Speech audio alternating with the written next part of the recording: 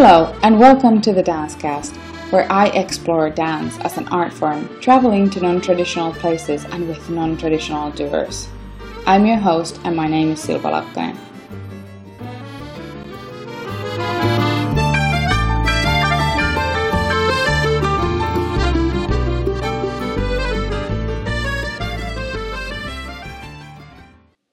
In this episode of Dancecast, I got to talk to Amy Legendre. I met her for the first time a couple of years ago, and she told me about her inspiring work with incarcerated men. In the beginning of this episode, she will read us an article that she wrote to Contact Quarterly about her work. It is very touching and inspiring and funny. As the whole episode is, she's touching, inspiring, funny woman. We had some technical difficulties, so there are little gaps in her chatting, but you can get it. It's just annoying sometimes. But before we get there, I'm going to tell you a little bit more about Amy. She's the wellness coordinator and a dance professor at Bard College. As a professor and artist, her research and teaching focuses on performance improvisation and creative process work as it relates to questions about virtuosic bodies and unkempt bodies. As a wellness practitioner, she teaches classes that blend mindfulness, empathy, and contemplative practices with working community building and engaging social justice with embodied practices. She founded Legendre Performance Group, creating contemporary dance work in Seattle for 15 years. Since relocating to New York 10 years ago, she taught dance to incarcerated men through Bard Prison Initiative and rehabilitation through the arts. She's currently performing a new dance/theater solo called I'm Looking at You as If, about her experience teaching dance to men in prison. Legendre has been constructing, teaching, and performing a series of site-based custom-made solos for one performer and one spectator called Evidence. She also works and performs with Zamboni, a group of local dance and music artists who research and perform compositional improvisation. And now, here we go. Okay, this piece is called Surrender, Dance in Prison. I sweated a lot the first day I taught dance at the prison. The prisoners sweated a lot. Prison is not a place that invites you to be embodied in a risky way, to sweat together, especially men and women. Men and woman. It's the small print in the contract that one implicitly signs when entering a men's prison as a woman. You will not have a body. Your body will be as unexpressive, conservative, packaged, normative, and erased as possible. And then we sweat. 13 guys showed up for class. I worked damn hard to get each guy there. In many ways, I've been working for the last 4 years to inculcate in them an interest in taking a dance class. I've tried to sell it as a fun time, a fitness class, a historically relevant context for other studies, an exotic road to self-discovery, a return to the b-boy days, a chance to buck expectation, not your run-of-the-mill prison class. Just get your ass in there. It's not clear what I can and can't do in the prison. Can I touch? Can I wriggle my spine? Can I sing? Can we laugh? How loud can we be? Can I reveal my vigor, my raucous and provocative nature? How do I bring out my full teacher persona when I'm being surveyed? What exactly are they surveying? The men have very developed notions of attention and focus, of discipline and subservience. This is going to be a challenging line to walk, how not to disturb what these men value in the sense they have of order and status, but rather to instigate invention, ownership, fun, and sidestepping discipline in order to make sense of the impulses that lie underneath discipline. I am the only one who takes my socks off. Most are reluctant to take off their shoes. No one takes off their socks. Desmond leaves his sneakers on and leaves a few hunks of dirt in the middle of the floor from his treads, right in Abdullah's space. I use my hands to sweep it up instinctively. I take on the role of the space steward, making their humble temple worthy of dancing. They find this kind of offensive. Whoa, let's just get a broom. What are you doing? Don't crouch down like that and use your hands to wipe up dirt from the bottom of some guy's sneaker. I like the notion of me making clean space for them. Mostly I'm not willing to indulge in their real or faux chivalrous act, which can mean waiting for 15 minutes for them while they find the broom for me. They're wily about finding ways not to dance, of slipping out, of making the teacher's plan backfire. So I do it. I clean the space myself. Desmond takes his shoes off now. We started with breath. Lots of counts, lots of breathing. I give them handles to hold onto the material to get connected to coordination. Some modern dance vocabulary, ideas about learning and how we learn, and questions about courage and group identity. I also tried to exhaust them. I tried to show off some. I yelled some. I had them do some African dance. We did some hip hop. I pulled many of my best tricks. I exhausted myself. We have a live musician who is terrific. We are joined by 2 incarcerated musicians who have major chops. They pour out live infernal percussion and guitar for us to dance to. We make a world in this little music room. The heat is on like 120 degrees. It's like Bikram African modern. At first I liked sweating. Now we can't stop. I have not felt the gesture of kindness embedded in the act of teaching so poignantly before. I go off on my little trip about it. Sometimes I blow myself away, noticing the little surrender that we actually do and how, in the presence of such heat, in this tiny room with music blasting, in this prison, it feels like real witness.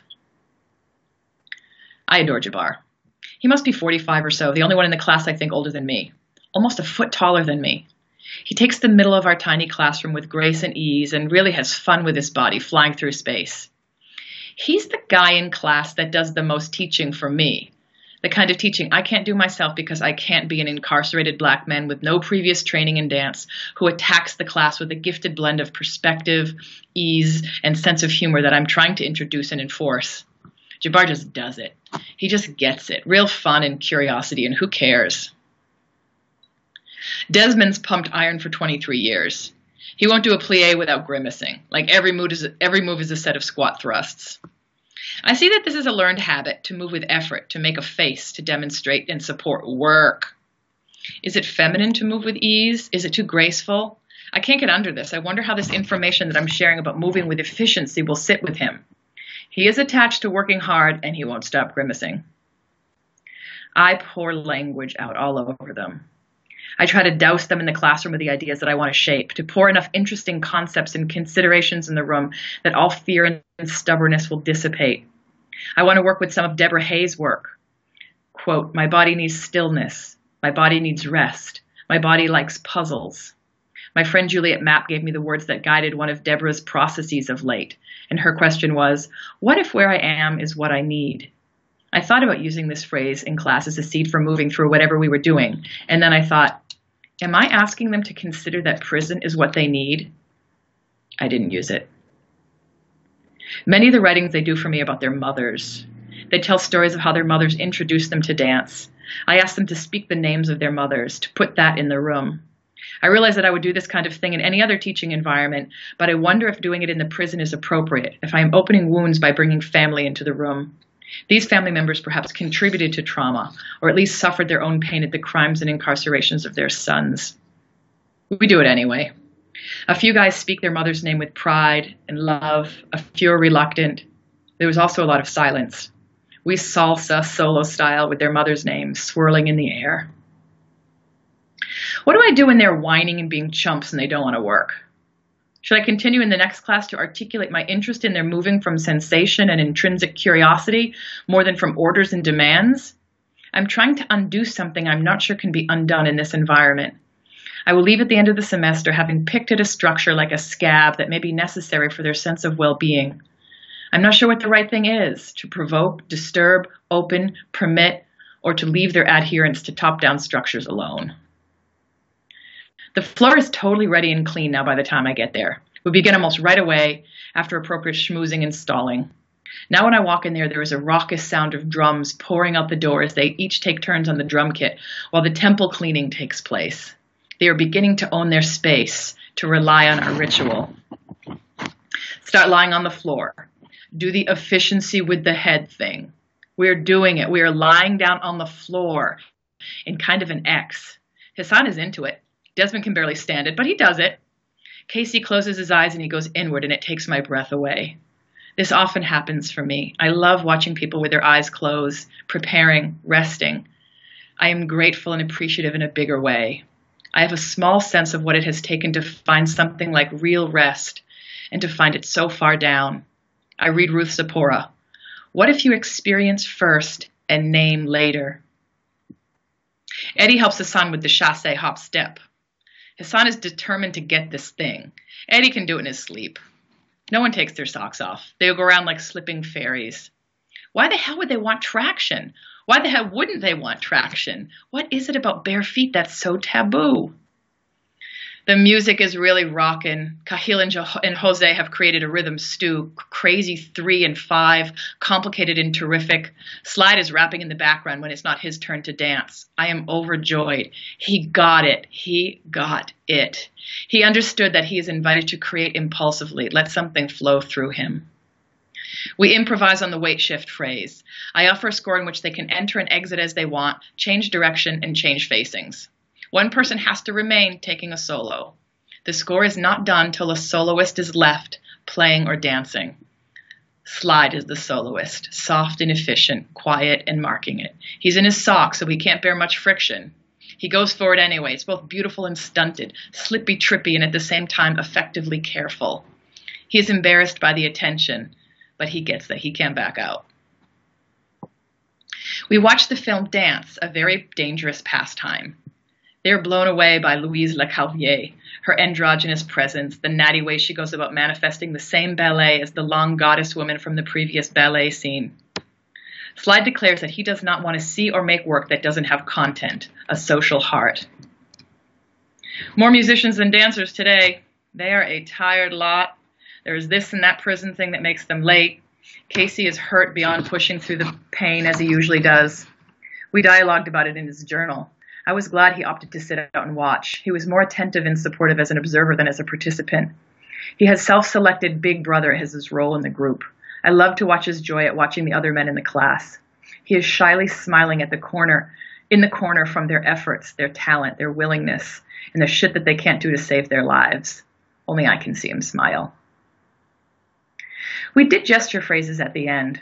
Good discussion on literal versus abstract, behavioral versus expressive. Each guy made 2 gestures, one for something behavioral that a family member does, and one for an expressive gesture that holds or represents the energy or affect of this person. This is hard stuff for them. We were rushing. They gave simple ideas. I was very touched. Eddie wouldn't say who his family member was. His gesture was to pick his thumbnail with his ring finger loudly and repeatedly. It was grinding and funny. It was true. He didn't have an expressive gesture. It was all he could do to come up with the behavioral one. He didn't sign up for this class to do gestures about his family. He wants to dance. Hassan finds out whether he's released or not today. He took the first 30 minutes of class, then had to leave to find out whether he gets to go home or has to serve another 2 years in prison. It was excruciating to consider what he was thinking and feeling as we were dancing with him, awaiting the decision that had already been made on behalf of his life. We're going to talk about the Cynthia Novak material today, contact improvisation. So I begin in counterbalance, teaching them a bit of contact to fortify the later conversation. The whole class ended up being a rumination on surrender. Surrender to the ensemble, to the music, to gravity, to momentum, to each other. We swam in that for a while. I felt way out there on a crazy lady limb, even though I gave them one tiny piece at a time. I'm the crazy contact lady. Abdullah actually said, you embody these ideas. He may not like the aesthetic of surrender to momentum, but he gets that it's a set of ideas tethered to a whole philosophy of action in the world that I privilege. I worked with Desmond for most of the time. It was a lot to get him to trust that I could support him in counterbalance. Though truth be told, I barely could. He's a humongous weightlifter. I suspected that it was actually almost insulting if I could support him, that it might mean something suspicious about his masculinity. Why is he asking a woman to support him?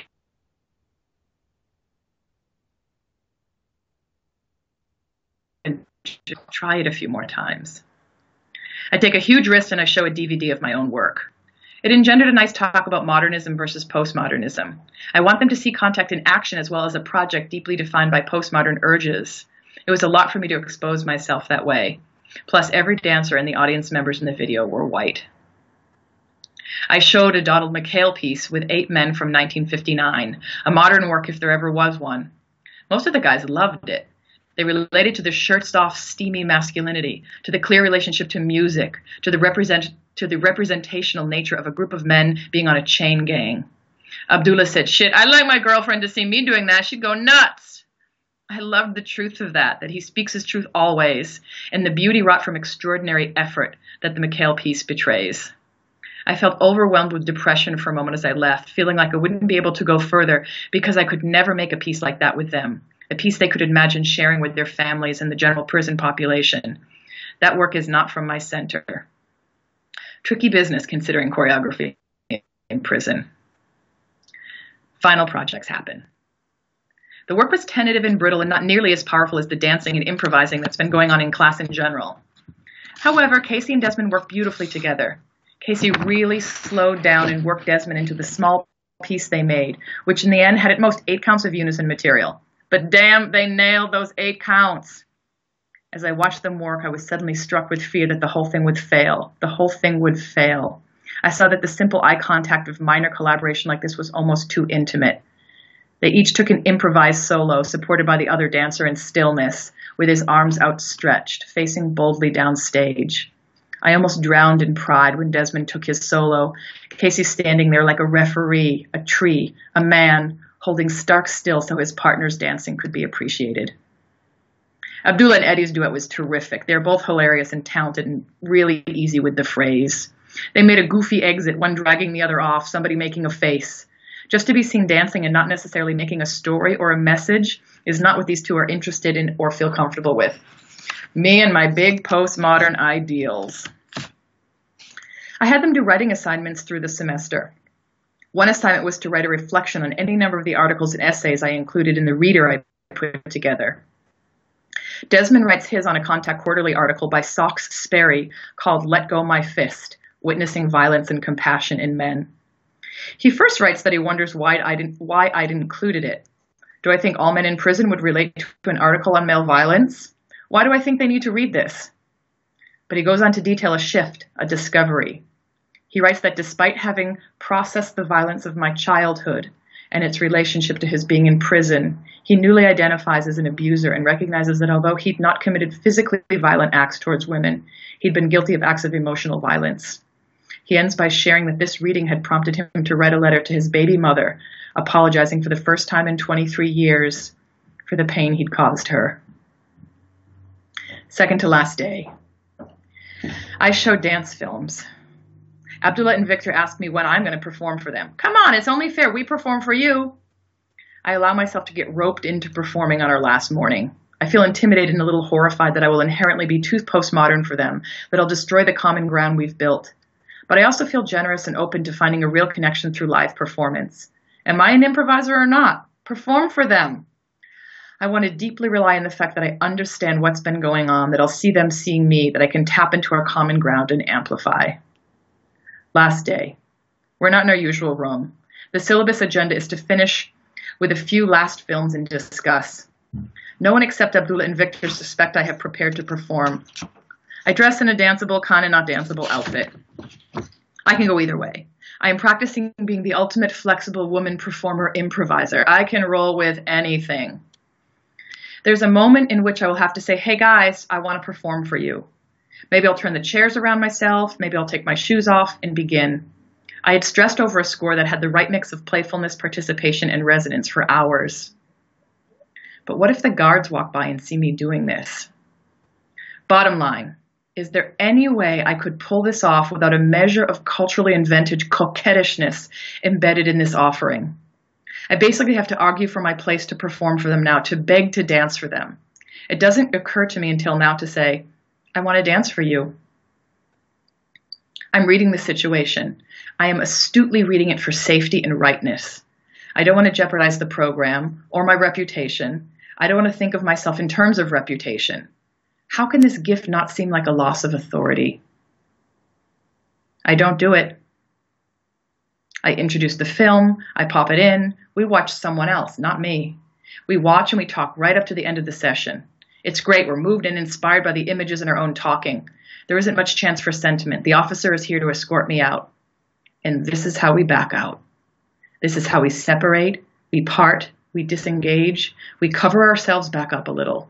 There is no more dance scheduled for the foreseeable future. We don't know when we'll work again. We all go into the brouhaha that is movement, that is to say, civilians leaving and prisoners moving to their cells to get counted. We all have our shoes on. Amy, that is amazing. Thank you so much for reading it. Oh, my pleasure. It sends me right back in there, and all those incredible emotions of such appreciation and awe and honor, and also the incredible sadness of that last gesture, and kind of my own sense of failing myself, even though in some ways I understand that that was the only choice to have been made in that moment. Okay, I'm going to introduce you now. I'm talking with Amy. Can you help me to pronounce your last name? Legend. Beautiful. Residing in New York State. Dancer, choreographer, teacher. What else? What else do we call you? Improviser, mama, mindfulness practitioner, empathy maker, lady, crazy lady. And I'm here to especially talk to you about your work with incarcerated men. And this article was about, how long was this process? The process of this class was a 9-week class in particular. So well, I got a sense of like a much longer time. I was thinking it was like a year. Well, it was twice a week for 9 weeks, that particular process. So 16, 20 sessions we had together. Wow. And how many times have you done the 9-week course? That particular structure, I just did it that once. Okay, but you worked more than that 9 weeks in a right. Yeah. Right. Through another program that was also actually in one of the same prisons, so involved a lot of these same men. I worked for Bard Prison Initiative as a tutor and as a director of a lecture program. So I knew these guys under different auspices, and they knew I was a dancer, but hadn't studied with me yet. So, and then there was another program that I got involved in that's called Rehabilitation Through the Arts. And it's through that program that I worked for about 2 years, ongoingly, once a week, with a different group of men. A little bit of a different agenda. It was more experimental. We didn't have a final project. They weren't being graded. I wasn't there as a faculty member. I was there as an artist, which can take all kinds of shapes and forms. Oh, so this is part of their studying, this 9-week course. They were graded. That's amazing. Yeah. So this is part of their degree-bearing program, is that dance was offered as a regular class right alongside history and sociology and psychology and the other work that they were expected to do to fulfill their degree requirements. That is absolutely phenomenal. Wow. Is that program still going on? Oh, hell yeah. It's actually a model program for the country to look at how to afford, how to create, how to kind of combine college communities and college faculty communities with incarcerated communities, and bring back programming that used to happen a lot before Clinton, honestly, and before a lot of Pell Grants were canceled, and so that there just wasn't the funding and the connections anymore to have that happen. So New York State is a big place for it because it's a little bit more supported here politically, and because there's a couple of individuals at Bard College who started this and then did all the independent fundraising. So the public is not paying for this at all. It's a privately funded set of programs, and it does entail that the prison system itself, the Department of Corrections, is behind it thoroughly so that they can allow our coming and going, which happens endlessly and all the time, and also kind of controls the movement of the men internally throughout the system. Because anyone who's worked in prison might know that there's a number of different systems that are state and federal throughout the state. And men are moving for all different kinds of reasons, partly because they're getting closer to the end of their sentence. So they're going maybe from maximum to medium security. There's a conflict with a number of different inmates. There's a punishment desire to send them far away from their family or to the community that they know. And so the program has to have some kind of continuousness, or these men are getting interrupted. So once they're in the program, there is some kind of commitment to help this individual man see his way through the end if he wants to do that. So we have programs in a number of different prisons in order to do that, although there's an AA program that's in a few places. And the BA program, because it's more concentrated and serves less men and is harder to get into, is only in one prison. And so those men actually, oddly, they travel from a medium security prison to a maximum security prison in order to get their BA. So there's a lot of guys who work so damn hard through their whole sentencing to get out of maximum security to medium, and then are willing to go back to live in a maximum security prison because that is the place where their BA education happens. Wow. So the university partners up with the prison system.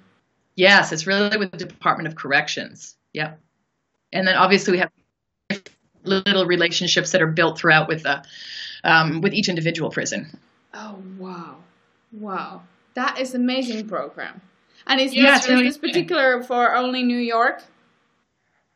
I wish I had all the information I could tell you about all different states. I do know that this program, Bard Prison Initiative, has been awarded a number of different national grants to export their model of how they're doing prison education at this moment in time, which means a privately funded degree-bearing program that comes or is authored by a college that lives close enough by to a set of prisons that faculty members can meaningfully get to the prison, because obviously you got to go to the prison to do the education. You can't get the guys out. So it takes it takes somewhat of a similar setup in that way, but there are many, many colleges nationally that could fulfill all those things. And so they've been educated and exporting this particular process to talk about how do we do writing programs, what happens, how do you do science when you don't really have a lab around, how do you do practicing arts when you have to get materials in there, what can we do and what can't we do realistically, how do we make relationships with the educators that are already there, because in this place that's called The School, there's a handful of rooms, and in the case of this is about 10 rooms, and these 10 rooms are scrupulously scheduled by any number of different programs that all have a stake in wanting to have their program exist in this area.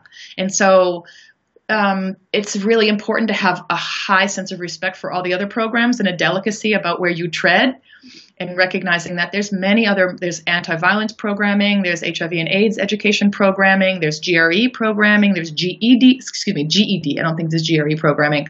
And all of that is going to get displaced by another college education program that needs space and wants classroom space. And so it all has to be juggled very gingerly and with tremendous respect, and with the kind of authority and massive embrace of the director of programming at each site. So there's a big state, and then there's all these, as all institutions are, these micro spaces with their own power systems in which important relationships need to get made to make sure that there can be an easy passage of this education. Yes.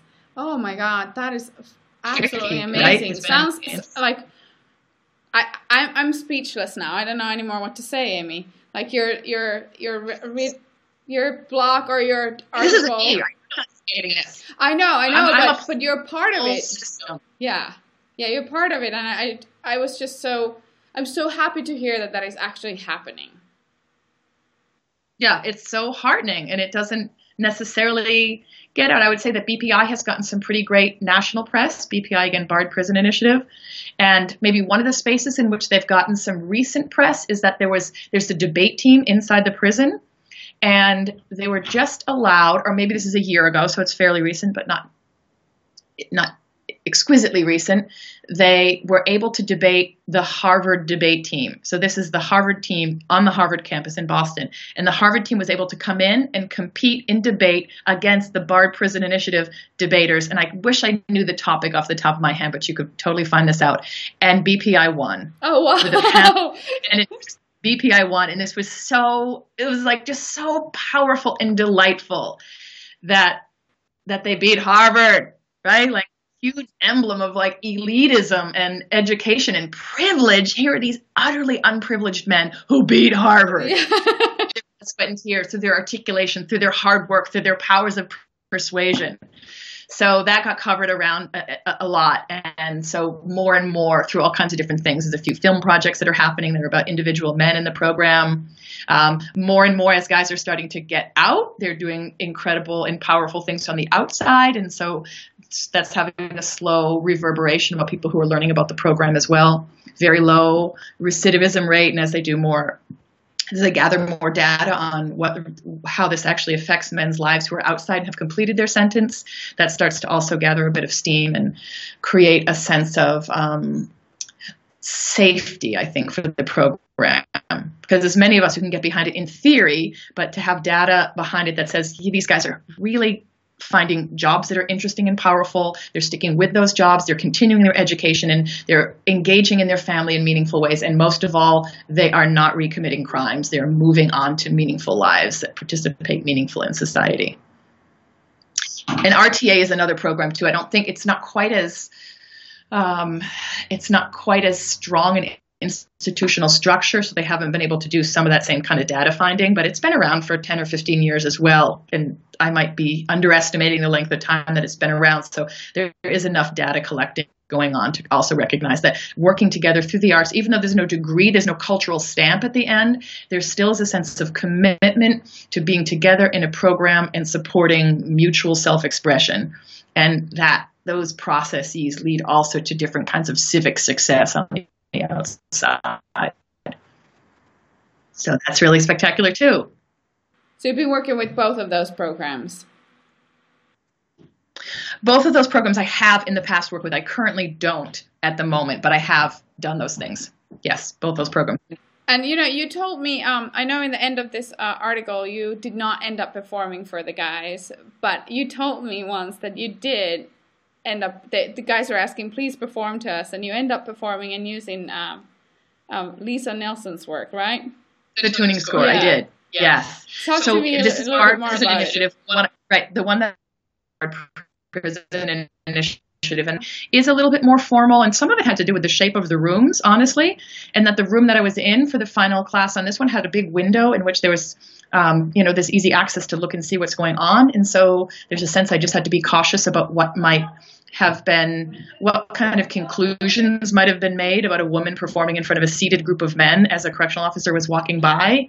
You can imagine, depending on what you hold in your mind, what are the ways that we can imagine an embodied woman performing for some distance, seated men.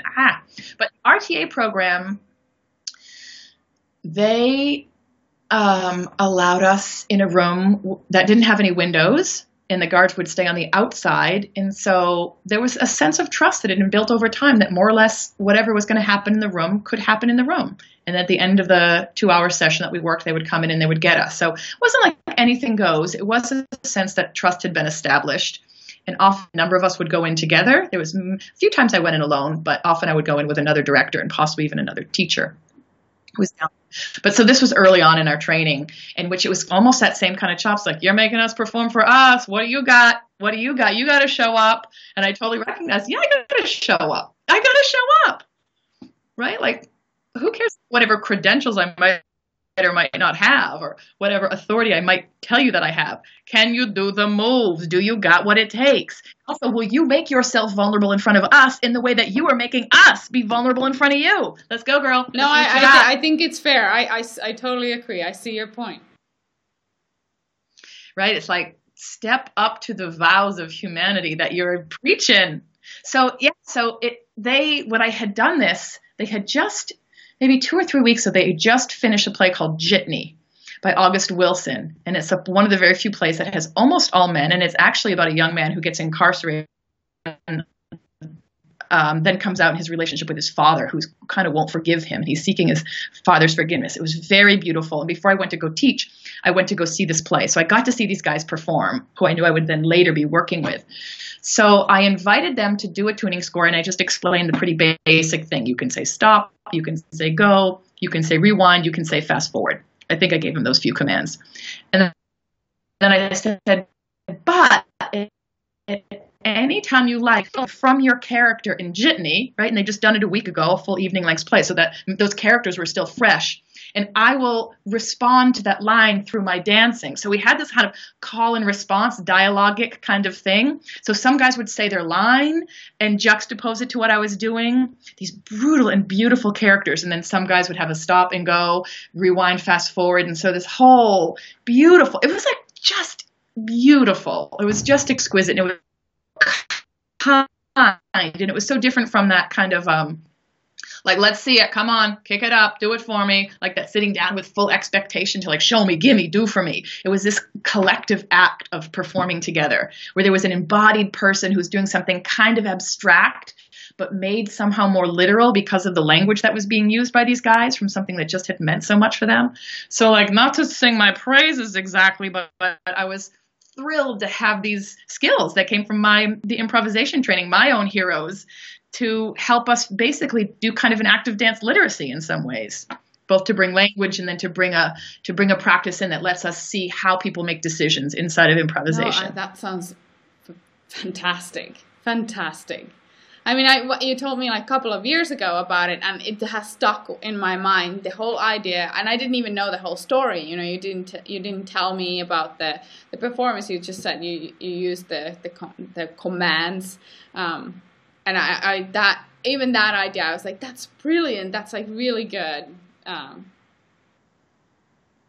It's a fun one. That's the first time I think I stumbled upon that in the heat of the moment, and I've continued to use that score when I'm doing community-based performances that are not necessarily in prison, but they're with a group of people who I suspect don't have the same kind of dance training that I do and have a different kind of literacy about watching abstract bodies move. And doing that is it feels like it opens the brain of the improviser, right? So you can see, oh, that's how she's making decisions. That's what she's tracking. That's why she's doing that or that or that, because she's slowing it down or moving faster or rewinding it or adding something or developing. So it becomes this kind of dance literacy in action, which has meant a lot for me as I move further and further away from only teaching people who have the same kind of education that I do, but into communities that have different experiences with the body. So talk to me a little bit more about that. Who else do you work with? What other work do you do? You teach, you're adjunct professor?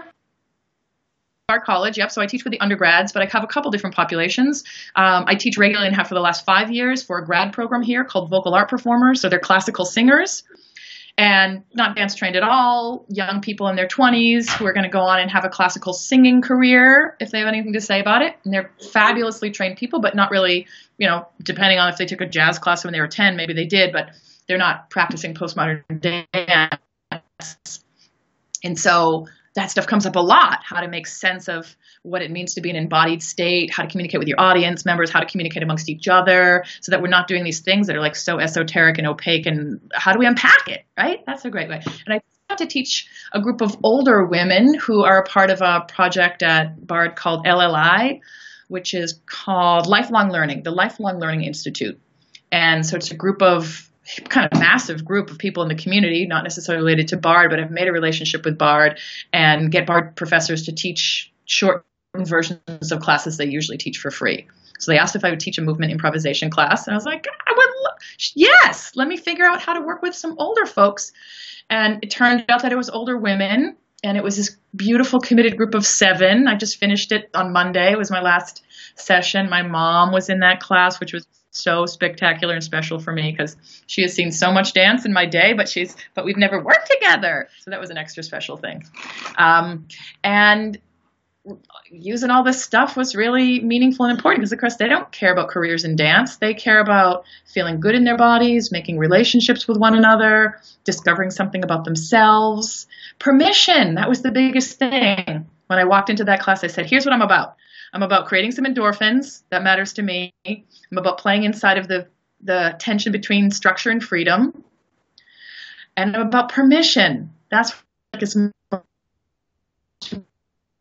How to let go, to do something. We need structure and freedom inside there to give ourselves permission, but we have to constantly remind ourselves of permission. And sometimes literacy, the idea of being equipped by literacy, it gives us permission, right? Because we know what we're saying now instead of feeling like it's so vague and blobby and unintelligible. So that was fun. That was a great thing. Awesome. That sounds amazing. But you said that program just finished?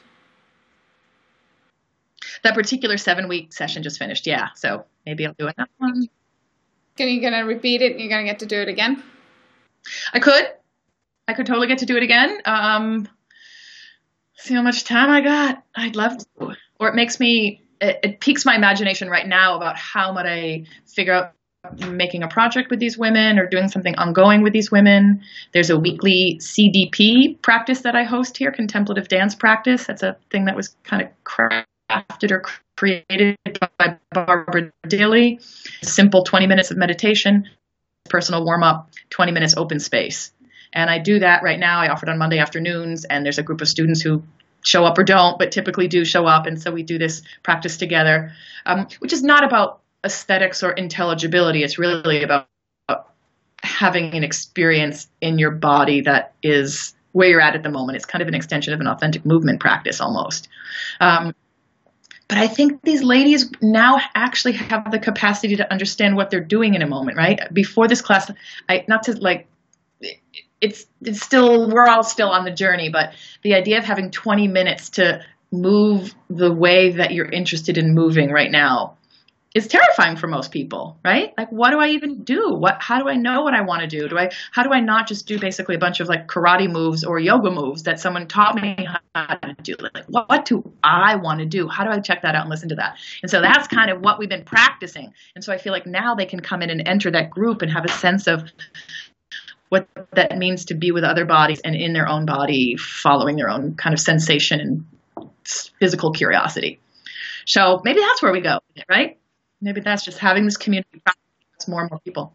Yeah, I just had an experience like a year ago. I taught a 6-week course here in a senior center, and I feel like like you were talking with the work with inmates, you learn so much. Like you have those teachers in that room, and then when it's that kind of a one-time stretch, I'm always like, no, but now we get to do, now we can go A, B, C, D, E, F, G, like instead of A, B, so I'm always curious about continuity and like if people find it a similar need to like not just drop in somewhere for 6-7 weeks and then never do it again. But there's also time and children and family and jobs. Yes. Those things are all real. And yes, I hope to get another opportunity to do the thing with the prison. Some of it is just that the director of programming changes. And so she was a person who had a fair amount of power inside the system and was really a cheerleader for having dance and really believed in having dance in that environment. And there are other leaders in that system that are less interested in having dance. It's a complicating factor, right? It can bring up a lot of things. It's a little easier to have a sociology class where everyone's sitting down and there's a teacher who's lecturing. That's a kind of educating that's really valid and is wonderful and doesn't like kick up so much dust in the way that dancing does. And there's also mainstream questions about what the value is anyway. And compared to something like a history of Sri Lanka class, what are you going to walk away with in a dance class? And she just intuitively understood what you walk away with in a dance class, and not everyone has. So I a lot has to do inside the correctional facility itself, and whether we meet them in a way where they say, yes, I will open this door for you. Of all the rooms that are very competitive and want to have programs in them, I'm going to give this room to you to do something with, right? And that's their like illuminated leadership. That's really their strong guidance. So I really appreciate her and any of the programming agents there who have such an open mind, more than an open mind, are also cheerleaders for a different kind of rehabilitation that also involves the body. Mm-hmm. Right? Yeah, no, that is because that work that I have done here and with inmates is very little, but it's a big system that you need to get in, and you need to sort of have people who really see without a lot of the possibility to tell or show that this work is valuable. So it's true, you do need those people inside to sort of just know that this is good. Yeah, sometimes it happens over time. But sometimes I bet you realize in almost every institution that you've been in, or community or collection of communities, there is someone who is a person in power who has been a door opener. Right? Like you can do whatever the heck you want to do, and you could spout whatever sentimental, excitable truisms that you want. But without that person who really is a visionary and who sometimes is a part of a more mainstream structure, but who says, yeah, for some reason, my daughter or myself or my son or some person in my life who I love has been really touched importantly by dance. There's been something about that permission that has meant something for them, or that structure, whatever they relate to. So that feels key, right? It's not just us artists who are coming in like, yeah, let's just do it, right? It's people in power who also have said, I got the key. I'm going to put it in that door and let you in there.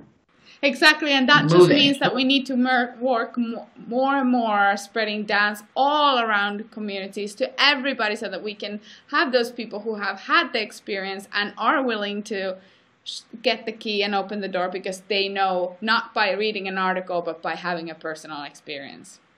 There we go.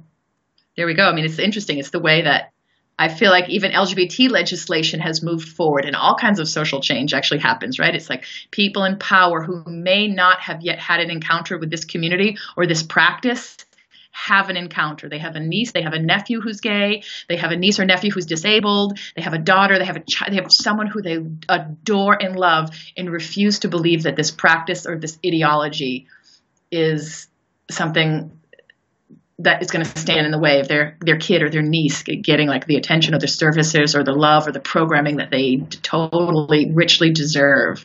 And then boom, you open the door. You use your key to open the door, right? Little by little, or sometimes a lot by a lot.